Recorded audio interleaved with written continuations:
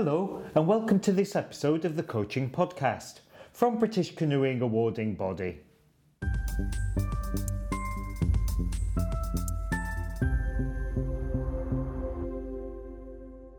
Hello everyone and welcome to a new episode of the Coaching Podcast from British Canoeing Awarding Body. My name's Debbie Thompson. I work in the coaching department as a digital learning designer. And for today's conversation, I'm joined by three people. I'm really happy to be firstly welcoming my co-host, Helena, because Helena Russo is returning to the podcast, a guest star coming back. So Helena is the Equality, Diversity and Inclusion Lead at British Canoeing. And as I said, we've been lucky enough to have her on several episodes of the podcast already. So we want to continue this EDI strand of the podcast. And today we're going to be focusing on a really fascinating topic, neurodiversity. So Neurodiversity Celebration Week has just taken place in March. So we thought this was a really good time to start talking about this, and particularly in relation to sport and, of course, paddling. So, Helena, if I hand over to you, perhaps you could explain a little bit more about the topic and then introduce our guests. Thank you very much. Yeah, thank you so much for having me back. It's great to be returning to the podcast. And I'm also really excited to be touching on this topic. I think it's something that isn't wholly understood generally or in the sports sector. So it's great to have this resource available for our coaches. What I'm just going to do, I think, is touch a little bit on what neurodiversity actually means and how that definition exists, because it is something that some people are relatively unclear on. So neurodiversity is a rapidly evolving topic and a definition of a person's cognitive experience of the world around them. And neurodiversity as a term is used to reference neurological differences and the variety in brain function across a population. So populations themselves are neurodiverse. But people who have neurodivergent conditions are those that might have conditions such as attention deficit hyperactivity disorder or ADHD, autism or dyspraxia. And the language that we use around neurodiversity is really, really important. And it's important to highlight that there is no normal way of thinking or learning. We all have different ways of experiencing the world around us and how we break down what happens in our lives. And it's often the world around us that means that people who do have neurodivergent conditions or experiences experience more challenges, more barriers to their day-to-day life, whether that's in education, work, sport, and there are very varied experiences across those with neurodivergent conditions. So I'm really excited that we're going to delve a little bit deeper into what all of this means. And I am super excited to invite two people into the conversation today. So I'm going to allow them to introduce themselves, but we have Nerys joining us and we also have Caragh. So thank you very much to both of you. Nerys, if I hand over to you, it'd be great to hear a little bit about you, your background, and all things canoeing. Yeah, so I'm Nerys. I'm 18 years old. I'm in my last junior year of racing as a marathon and sprint flatwater kayaker. I was diagnosed with ADHD, I think, last March, so I was 17, which is quite late for someone, and I started medication just after that, which has been a great help. Thank you so much, Nerys. Thank you for joining us. Caragh, can we come to you? It'd be great to hear a little bit more about your background. Yeah, sure. Thank you for having me firstly. I think it's really great that you have this coaching podcast and also that you're featuring neurodiversity as a topic. So my name is Caragh McMurtry and I am a former Olympic rower, so not canoeing, kayaking, but still a water sport. And I have a diagnosis of high functioning autism. But like Nerys, I didn't get that diagnosis until really late in my career. So it was actually 2019 when I was diagnosed. And before that, I spent 7 years on the GB rowing team, 5 of those with a misdiagnosis of bipolar disorder, because neurodiversity, especially autism in women, wasn't something that was understood. That wasn't a great experience at all. I was on a lot of medication, and obviously medication works when it's for the right thing, but it wasn't for the right thing. And it was a pretty traumatic experience. But the difference between that period of time on the squad and then how much I thrived when I had the right diagnosis, the right understanding, was huge. And it's led me to what I'm doing now, which is trying to advocate for neurodivergent athletes and just to raise awareness and understanding that everybody's brain works differently and we could all help each other if we understood that a bit more. Yeah. Definitely. Thanks, Cara. Really looking forward to diving into this. Thank you. Brilliant. So we've heard a little bit about the sports that you're being involved with, but we'd like to dive a little bit deeper into that. So Nerys, if we come to you first, we've heard a little bit about your kind of sporting career to date, but yeah, could you tell us a little bit more about your involvement, maybe kind of where it started off and what your experience has been like so far? So yeah, I started kayaking at Way Kayak Club. I've been there for 6 years, so it's a really good community that's been built there, and it's a really good support system.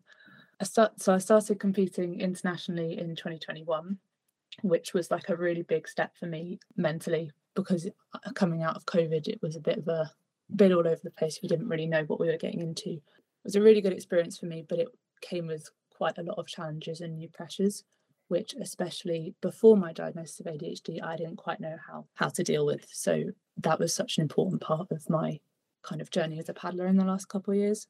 But before that, it was difficult to understand me and how I worked, and it caused some problems with relationship with people, how my coaches coached me, and like balancing the life of a teenager, like school, social, and sport. So I went through a couple of years of what we thought was anxiety and depression, but clearly after that we worked out it wasn't. It was a moment of clarity when we found out about my diagnosis, and as we've gone through, it's been so important for me to learn how I work and how I can kind of get the best out of me in the sport and make adaptations, and learn that it's okay to make an adaptation for yourself, and kind of teach other people how to accommodate for that, because as we know, there are many neurodivergent people in sport, even if they're not aware of it even themselves.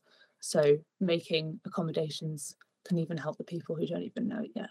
I think that's really important. So I did a presentation in October, I think, to some of the coaches in the community to just try and develop an understanding, start a conversation. And that was really helpful for me, even if it wasn't for the coaches, just to kind of get my word out there and make something happen out of it. So Cara, if we come to you as well, if you tell us a little bit more about your involvement in your sport in rowing, really high performance, and what your experience has been like alongside that. You've touched on it a little bit, but it'd be great to sort of understand what your highlights, what your lowlights were in that space. I think highlights were like very early on. So I started rowing through an outreach project. I was really keen on a lot of sports. I found that sport was a way for me to communicate through my actions and not my words. And I come across quite eloquent a lot of the time, but that's hiding a lot of difficulties that I have with communication. That's kind of partly what attracted me to sport in the first place, and especially rowing. I found it really therapeutic to be on the water, to feel part of a team, but also to have that like solo element. So that was a really nice balance. And I found that I was quite good at it straight away. And I think a lot of that was to do with my neurodivergent traits. Like if I enjoy something, I'll put everything into it. I'm a good problem solver. I have good attention to detail. I'm very determined. And yeah, I think a lot of that is down to my autism. But obviously at the time I didn't know it. I ended up making it to the Junior World Championships, getting a silver medal, got a silver medal at the under-23s, got onto the senior squad. And for a short period of time while I was still at university, I was doing well because I still had a bit of freedom to control my own time and the way I did things. I'd say the lowlights came for the 5 years after that, where I was obviously misdiagnosed with bipolar. And that misdiagnosis came about because I think obviously Nerys touched upon it then. When you're not understood, or you don't understand yourself, you're not understood, you're not doing things the way that's ideal for you, like I was able to do when I was more in control of my own time and my own journey, you end up just almost like burning out quite a lot. And I think that burnout and then the regrouping, because I naturally am quite a determined person, problem solver, like I said, from the outside, it could have looked like some kind of mood disorder, I guess. And yeah, and I think I just trusted the so-called experts around me, and I was just so determined to do better that I just took the advice, and I probably didn't quite listen to my own true like thoughts and feelings about it. And the 5 years that were like not so great at all was just, it felt like 5 years of me just doing mental gymnastics in my head, having 1,000 different rules and like an equation for each situation, and that is just exhausting. And I didn't get the best out of myself at all.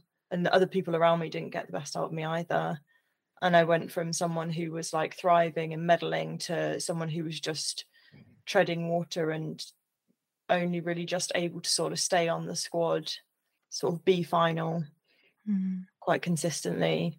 I look back and in context, I'm like, wow, that's still incredible. But at the time, it's, you know, you don't want to be sort of hamstrung and just doing well in spite of. You want to be doing well because of, which is what it was like before. And then when I got my actual diagnosis again, like Nerys, it was everything suddenly fell into place. And rather than beating myself up and constantly trying to fit myself into a box that I didn't fit in, or kind of allow others to try and push me in that direction, I learned the formula to my own success. And I learned also how to self-advocate. It gave me a bit of confidence to say, draw where the line was. And I think having that understanding, obviously not being on the medication, but having a bit of a communication plan, which was really simple, and a bit of therapy directed in the right way. I think any therapy I had before that was trying to change me. Whereas this therapy was like, okay, you know, what's happened to you? Like, how do we resolve this? How do we make sense of it? And then how do we give you strategies to get the best out of yourself? That really enabled me to go from spare in 2019 to being selected for the Olympics twice because of COVID. And I got to a medal at the World Cup in 2021. But I still faced stigma and discrimination. And I think that came from a lack of understanding and awareness. So it's like, I knew the formula to my own success, but I was like, okay, it's going to be very much potluck as to whether I can actually action this. Very much depends on who's around me. And I guess I was just really tired from the 10 years. I was tired from the 10 years of fighting.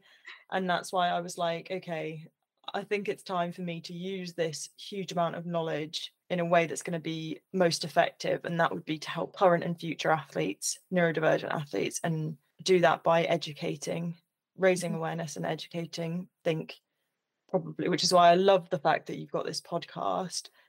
I think the people that can make the most difference with the least amount of effort are coaches. And it purely comes from an awareness and understanding. And then people are intelligent. If they have that basis of knowledge, they'll be able to make those tiny little adjustments in the day that could make all the difference to a person. It might just be, you know, you see someone's behavior in the context of knowing that they have autism, and you know that that means something different to a neurotypical person, and you think, okay, I just need to check in with them. Yeah. Or, you know, someone's behavior in the context of ADHD, and you know that you might have to, okay, they're not interacting with this, I might need to use another type of language, or I need to explain this in using imagery or something like that. Yeah. I don't think neuroinclusion in sport is difficult, but it's just not well understood. It's not understood, and it starts with that understanding. Yeah, thanks, Caragh. That was amazing. And Nerys, I could see you nodding along to quite a few of those pieces there. So hopefully there's a lot of bits in there. And I know a bit that I wanted to touch on also from kind of your involvement in sport is in your presentation that you talked about to some of the community coaches. You talked a lot about understanding yourself and being able to kind of self-manage with things like good sleep, rest, diet, and things like that. And actually having that understanding that actually you were managing your ADHD gave you some of those tools to address that. So is there anything in there that kind of you wanted to pull out? Was there anything that Caragh said there that you wanted to kind of tap into and sort of share your own side of things? Yeah, well, I mean, the majority of stuff that Caragh just said crosses over to ADHD perfectly. Yeah. But I think that the big thing is the little adjustments. Like it's not that difficult to help a little bit. We don't expect everybody to just like drop everything and be like, look, Nerys, are you okay? What do you want to do? Like that's not really what the expectation is. It's small things you can do in an everyday training session, and it's just little adaptations. Like for me and a lot of people with ADHD, I really thrive on positive reinforcement. That is it's so important.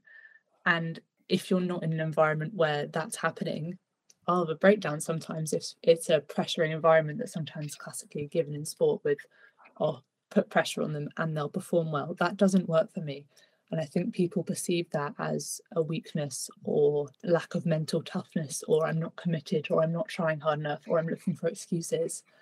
And that, especially as someone with stereotypically low self-esteem anyway, as neurodivergent people are, that can have a massive impact on you. because in those moments where you're doubting yourself, not having the reinforcement from people around you that you are doing really well and you have the potential can make it so much more difficult. So by putting things in place, you can prevent a whole chain of things happening from that. And I think it's really important that like people know what they can do, because I do understand that you can be told, oh, can you help me? And you don't know coaches don't know what to do. Like I wouldn't expect them to know without them asking and having a conversation about it.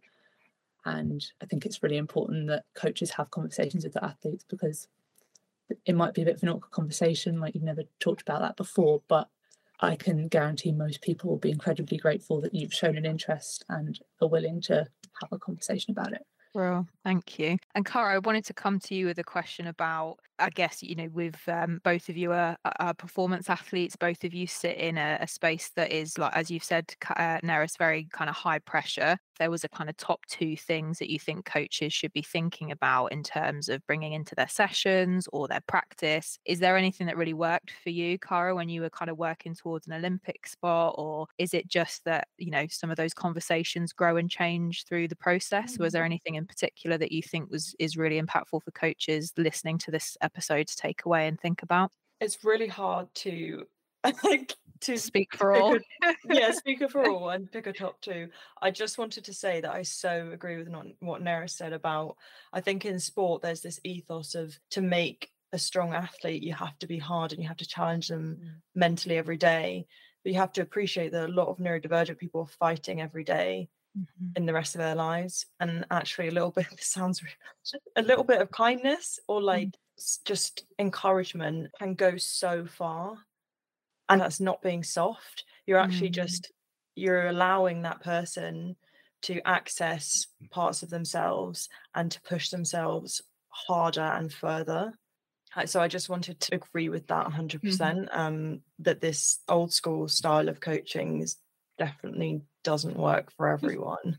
And I'll just leave it at that. So that I don't go too far down that path and offend a lot of people. But in terms of top tips, for me personally, it would be, please explain your workings out.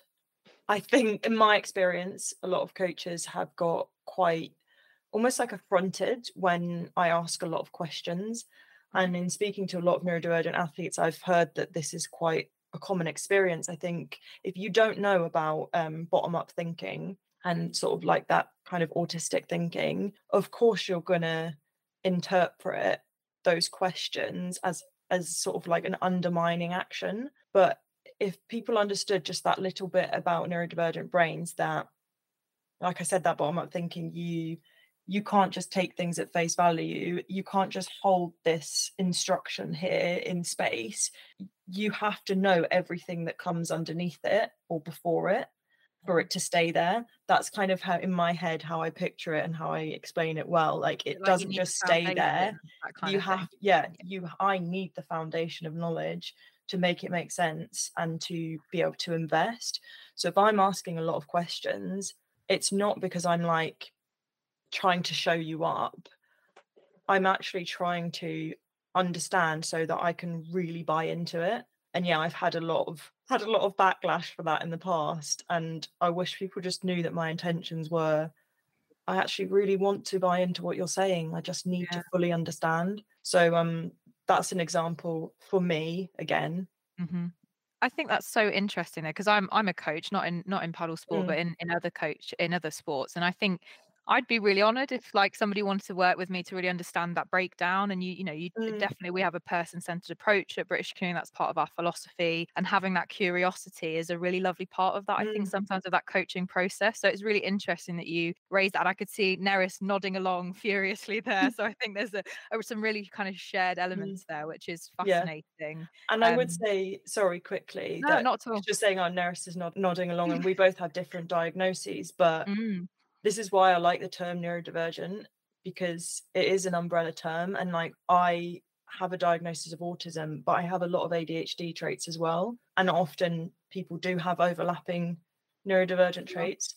Like, you will find actually just educating yourself on neurodivergence in general will allow you to help a lot of people, neurodivergent and neurotypical. But yeah, I totally. It's funny that you say that you would feel honoured, but unfortunately, some people don't. And maybe that's because you are more aware of neurodiversity and different ways of thinking, and some people haven't ever been in contact with that. So they'll take it in a way that it would come from them. So if they were asking someone a lot of questions, perhaps it would be that they're questioning them and the validity of what they're saying and the knowledge. So because I imagine that's where it comes from. So it's just understanding that some people think differently, first and foremost. Absolutely. Brilliant. Anything else on your top tips? Was there anything else? Yeah, because I'm just thinking about what was on my communication plan. So my communication plan was 3 things. It was, so in the morning, a coach might check in with their athletes to try not to ask me open-ended questions, especially about my feelings. And it's not that I can't understand my own feelings, but it's that it takes me a bit of time. And sometimes as well, it would be hard for me to really access that part of my brain and communicate that in a room where we're all stretching and there's loads of noise and like there are lots of people around. It does take me a bit of time to be introspective. So we could come up with a strategy that's like, I don't know, like a scaling system, or ask me something objective rather than subjective. And then if you want to really get into the nuts and bolts of my feelings, let's have a quick meeting after training, or email me some questions and I'll think about it in the evening and tell you tomorrow. But in terms of day to day, if you come up to me and you say, how are you feeling today? I'll answer 99% of the time will be, I'm fine. That will be my answer straight away, because it's just not a question I can access the answer to there and then. So that was one thing on my communication plan. The second thing was just to check that I got the right message from a briefing. So if there's like a group briefing, it could be as simple as while everyone's stretching or while we're walking out towards the boats, you just say, Caragh, what did you get from that?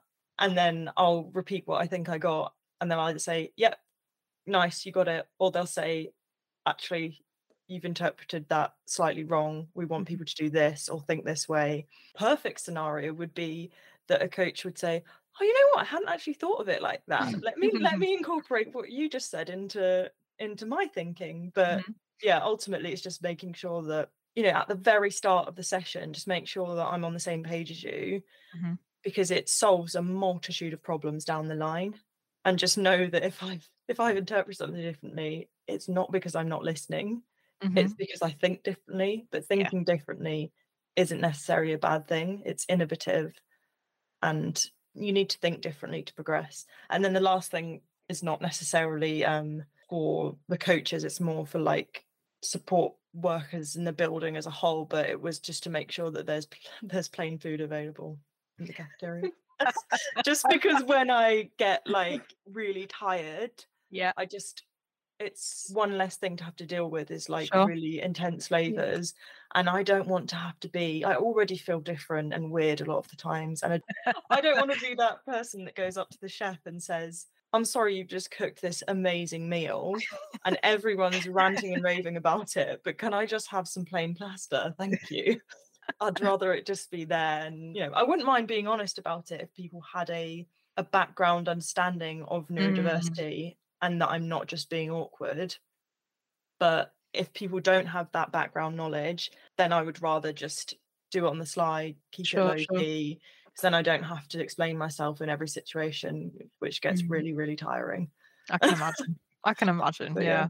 I think the only other thing I was thinking, a good bit of advice, and it was something that, I was talking to a swimmer who was a GB swimmer, and he was Adam Peaty's training partner, and he does a bit of coaching now. So he has like high functioning autism, and I asked him what would your best bit of advice be for a coach who, say in swimming, they coach like huge numbers of say like kids at one time. And I was playing devil's advocate, and I was like, well, how do you accommodate for a neurodivergent individual in that situation? And he was like, okay, right, the best bit of advice I could give to a coach, if you see like potentially discriminatory or bullying behaviors, you do something about it and you say, no, that's not okay.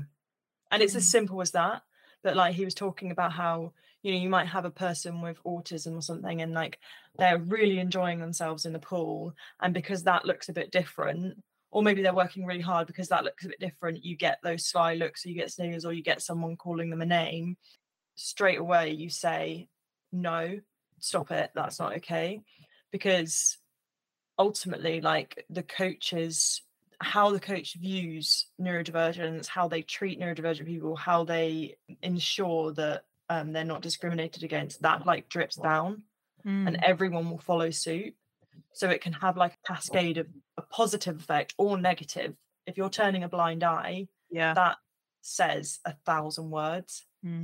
So don't turn a blind eye. So active allyship almost, isn't it? Of, you know, you would manage it with any other kind of behavior, wouldn't you, in that sense, if it was racist language or you know, homophobic abuse, but actually understanding that they may be, yes, okay, that athlete or that individual might be acting slightly differently to the rest of the group, but there's no reason for that to be an acceptable behavior. So yeah, that sort of active allyship, I think that's a really great point. Thanks, Caragh. To you, Nerys, same kind of question. Like, what are some of the things that you've been working on with your coaches? Is there anything that you think has worked really well for you, or that you've seen for other neurodivergent athletes that coaches can kind of be picking up and thinking about in their sessions or when they're working with athletes? I think a lot of the things are quite similar, just in a slightly different way. But touching on the second point you said, I think for me, one big thing is knowing sessions beforehand. If I'm on a training camp, knowing what's happening on the training camp, knowing where I need to be at what time, all being like set out beforehand. So I don't necessarily have to ask all those questions that I don't always like asking. And it means that I can have that certainty and just focus on what I need to do and not get overwhelmed with all the things. And the checking that I understand that is also really important. So what I've been working with my technique coach, and it's always a conversation when we talk about our technique. So it's always he says something to me, I go, oh, never thought of that. Okay, back and forth conversation. So he's kind of verifying that I understand. So I repeat back what I've understood from what he said to him, and he goes, yep, cool, give it a go. And 9 times out of 10 I do it right, or close to doing it right. You know, it comes across properly, and I think that's really important. And I mean, slightly opposite to what you said, Caragh, sometimes I'm not listening.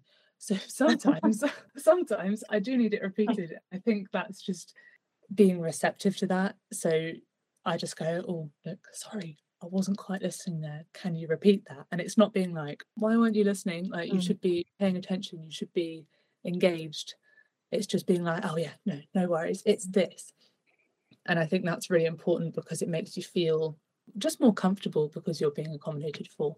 I think the other thing, which is similar with my technique coach, we have a very good relationship. And for me, especially, I think that's really important that you make an effort to get to know your athlete even on like a friendship level. It doesn't even have to be in a sport sense at the start. It's just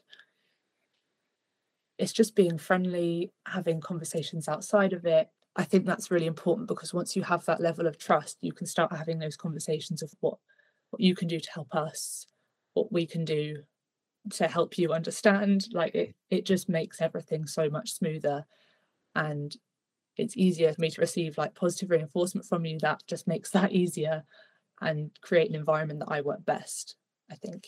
Awesome. Thanks, Nerys. I thought that was really interesting, the way you were both talking about some of the maybe kind of umbrella things that might go across different people with varying conditions, but then also really important of the individual as well. It's making sure we're not just thinking, I understand now, neurodivergent people will want X and Y, and not having that conversation with the person in front of you, the person that you are coaching. Yeah, agreed. So, Caragh, looking now kind of at your post-athlete career with neurodiverse sport, you're supporting sports and coaches to address the lack of understanding around neurodiversity and improve other people's experience so they don't have to go through some of the things that you went through. How are you doing that? What are the steps that you're taking?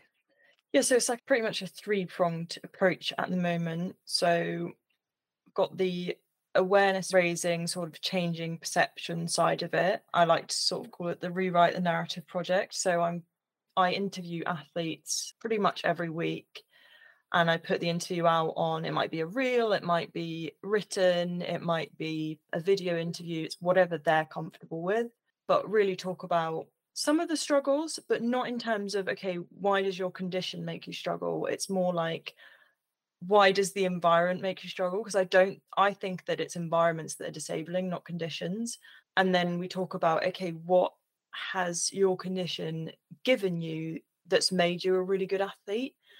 And I think that focus on the positive is really trying to combat the stigma that currently exists, and, you know, try and do a bit of myth busting. And at the end, I might say, you know, what is it that you want to see change in the space, or what are your top tips for coaches? Part of the awareness raising sort of rewrite the narrative project, as well as changing other people's perceptions, like a big part of it was creating role models and a sense of community, because I think those two things, because people are advised to not talk about their neurodivergence, they don't want to, they're worried about stigma, you end up being like little islands, even within a squad, but also spread out throughout different sports, and you don't actually communicate with each other. And the only people that you see as role models are, say, like Michael Phelps, who's got however many Olympic medals and is seen as an exception to the rule. You don't see all these people who are working every day and achieving, and it's really important to see those people and see that you don't have to be, I guess, like, you obviously aspire to be that amazing person, but you can be like everybody else as well. You can be working towards that. You don't have to be there straight away. So yeah, so that's the awareness raising side of it, changing perceptions, and then starting to do a bit of education work, so like workshops, and actually potentially going to be partnering with the EIS to do some of that stuff. So that's really exciting, and it's really exciting that they're obviously really keen to develop their understanding in this area and to be catalyst for change. So that's really great. And then the third thing is research, because there's just not enough research in this area. As much as I've got a lot of anecdotal evidence, because literally, like, we're going for 4 months and so many athletes contact us, and some of them want to talk, some of them just want to say that what you're doing is great, thank you so much, I'm not ready to talk, because a lot of athletes are struggling still in the shadows. Yeah, as much as you've got lots of anecdotal evidence, fundamentally we need to get the research going so that we can analyse properly, and that's only going to help us to be able to advise better. So got some research in the bank with going to be rolled out in the next few months with Reading University Centre for Autism Research, and King's College. One of their departments is focusing on like ADHD in sport, so that's very exciting. And then the innovations department at the EIS. So it's all kicking off, considering there was nothing. Like, when I did my initial sort of research and literature review, everything for neurodiverse sport, like, I literally couldn't find anything. I think I found 3 articles that were vaguely related to neurodiversity in sport, and one was French. I know, yeah, but it does feel like a topic that 10, even 5 years ago was not talked about, and it's literally happening right now, and it's really, really exciting. But yeah, somebody needs to get the ball rolling, and hopefully we're kind of helping to join the dots, at least between the little places where it's kind of developing.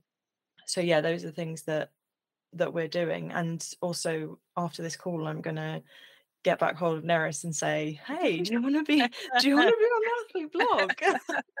Definitely. Yeah, I'm so grateful to the athletes who are brave enough to speak up, because a lot of athletes get advised to not talk about their neurodivergent conditions, and, you know, although the narrative is changing, it's really scary, and it's really brave of the athletes to do that. Like, I only felt able to do it after I retired. So I just wanted to say thank you so much to all of the athletes who have reached out and who have spoken, and also Nerys, like, it's really amazing what you're doing, and also to you guys, because you're like hosting this. So thank you. Oh, it's been lovely to have you. Thank you for all of your input.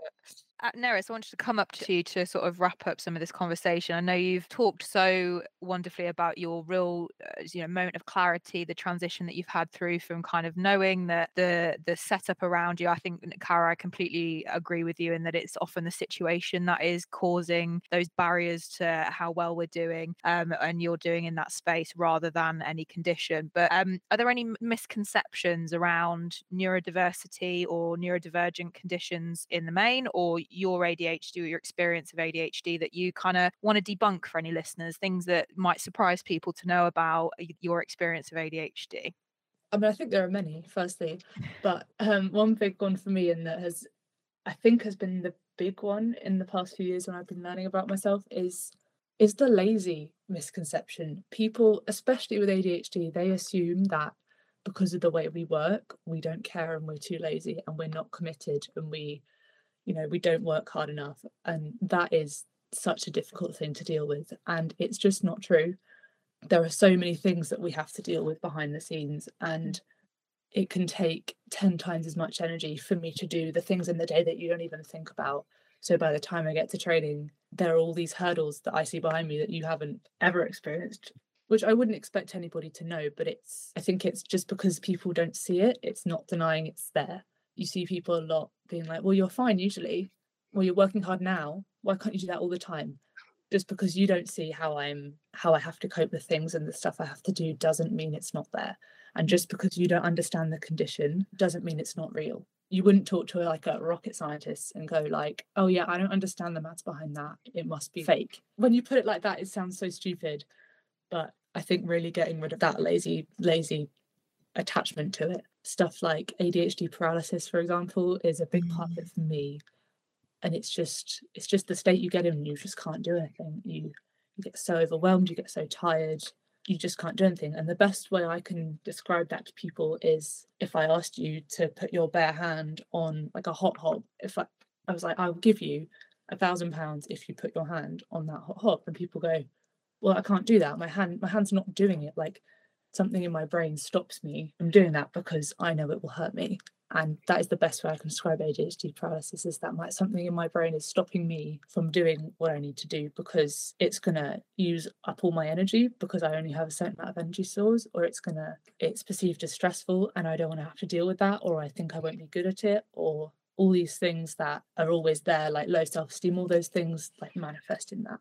And I think that's a really important thing to understand, because that is where some of the lazy connotations come from. Yeah, I find it so interesting that you touch on that, actually, because I know in your presentation to the community coaches you talked about some of your superpowers, if that's the right way to use, in terms of the things that are part of or a component of your ADHD actually help you to be a really great athlete. You touched a little bit on like your hyper focus, for example. That's something that as a high performance athlete has really helped you out in terms of being able to commit really, really hard to training sessions. So it's interesting that you bring that up, that there are so much, we know that there's so much stigma that sits around neurodivergence still, but actually you talked so openly about how actually it supported you really quite widely in your career. Is there anything else that's really sort of driven you in that space? For me, perfectionism has always been a big thing in my life. Sometimes it's been a bad thing, sometimes it's been a good thing, and I am only now learning to balance between the perfectionism and the routine and knowing what's happening to the adaptability side of it. But in a sport like kayaking, where technique is such an important part, perfectionism is great, because I can get really interested in why that's happening. Why do I need to extend this arm out to here? Like, I'm really willing to get into that because I want to get it right, and I find it really interesting. And I think that's a big thing about ADHD, is if I find it interesting, you can't pull me away. There's no question that I am totally invested. And I think is something to manage that can be difficult and hold you back in other areas, but if you use it in the right way, it can be so helpful. Like, I have the ability to, so for example, I do textiles A level, I have the ability to sit there for 8 hours and do my work, but I'm not going to do that all the time, because I've learned that if I do that, then I'm absolutely knocked out and I can't do anything the next day. So it's working with your coaches to know where your limits are, I think, because some coaches, if you only see my physical energy, then I could keep going on forever. But if we keep going until I am mentally run down, you're not going to see me for however long, because I've pushed it too far. And in my development long term, that's not going to help me. So it really helps me adapt my training plan, and I need to learn to manage my energy and just kind of listen to how I'm feeling. And it's good to have coaches that are able to adapt to that and accept when you've made a decision for yourself that that's according to that. So another thing that's not talked about enough is the difficulty you have from masking your entire life. Yeah. Because masking is basically when you change your behavior to fit more into what is societal. And I was diagnosed quite late. 17 is quite late for lots of people, but many people go on even longer. Some people get diagnosed into their 50s. Like it can go a long way. And I get that being diagnosed this early is a big privilege, but it can cause so much stress and so much trauma that you've got to work out after. Because I was a very quiet kid. I was like pleasure to teach, got good grades, all those things. And knowing now that all of that was kind of fabricated by me is quite a difficult thing to come to terms with. And that can, all good things come out of a diagnosis. Like in long term, it's a great thing, but it can be quite a difficult thing to deal with in the short term, because you're working out why you did things, why you were like that, and you're kind of almost grieving what you were like before in an exaggerated sense, because I'm not like that anymore, because I'm letting myself be more me and work out a way that works better for me. And in the long term, I'll be thriving more. But in the meantime, it can be difficult because I'm not performing at school the same way as I was before. Sure. So, I mean, I'm only doing 1 A level and a 1 AS now instead of 3 A levels. And this time last year, I wouldn't have said that on a podcast, because it was something that I found very difficult to admit, because I used to be such a smart kid, if you like. So yeah, I think it's just important to highlight that it's not just the diagnosis that can make it difficult. It's the being undiagnosed for so long, which is something that can be fixed when we bring more awareness and people get diagnosed earlier, and there's better support for that. So yeah, I would really agree with that, and it's why I had trauma therapy. Part of the reason why I had trauma therapy. But also just as an example for people to understand like why we mask. One of the first things that was said to me when I walked into Caversham, the National Training Centre, I remember it. I literally remember it. I walked up the stairs, and some of the heavyweight men were coming down the stairs, and one of them came up in my face and was like, "Smile." just because like my resting face is like impassive. And straight away I was like, okay, I need to mask here as well. I need to get my masking going. Yeah, isn't it? Sometimes it's small things like that. And then, like I said, I was ended up being a bunch of walking bunch of rules, because I was like, must smile here, must introduce myself like this, must do this, must not be myself, because it's not acceptable. But that's just a good example of lots of little things that happen like that. That's exhausting within itself, isn't it? That's like that's another thing that contributes. It's like the mental energy, isn't it, of like having to think about that. Yeah. It takes so much energy to do something like that. I think that just contributes to it, just exacerbates everything that you find difficult about it when you're tired. Thank you so much for all of your insights and everything you've shared there. It really has been incredible. And thanks to everyone for listening. We hope this conversation will be helpful to reflect on your coaching practice, perhaps if you're working with neurodiverse paddlers, or maybe even your own experience as a neurodiverse coach. Thank you for listening, and until next time.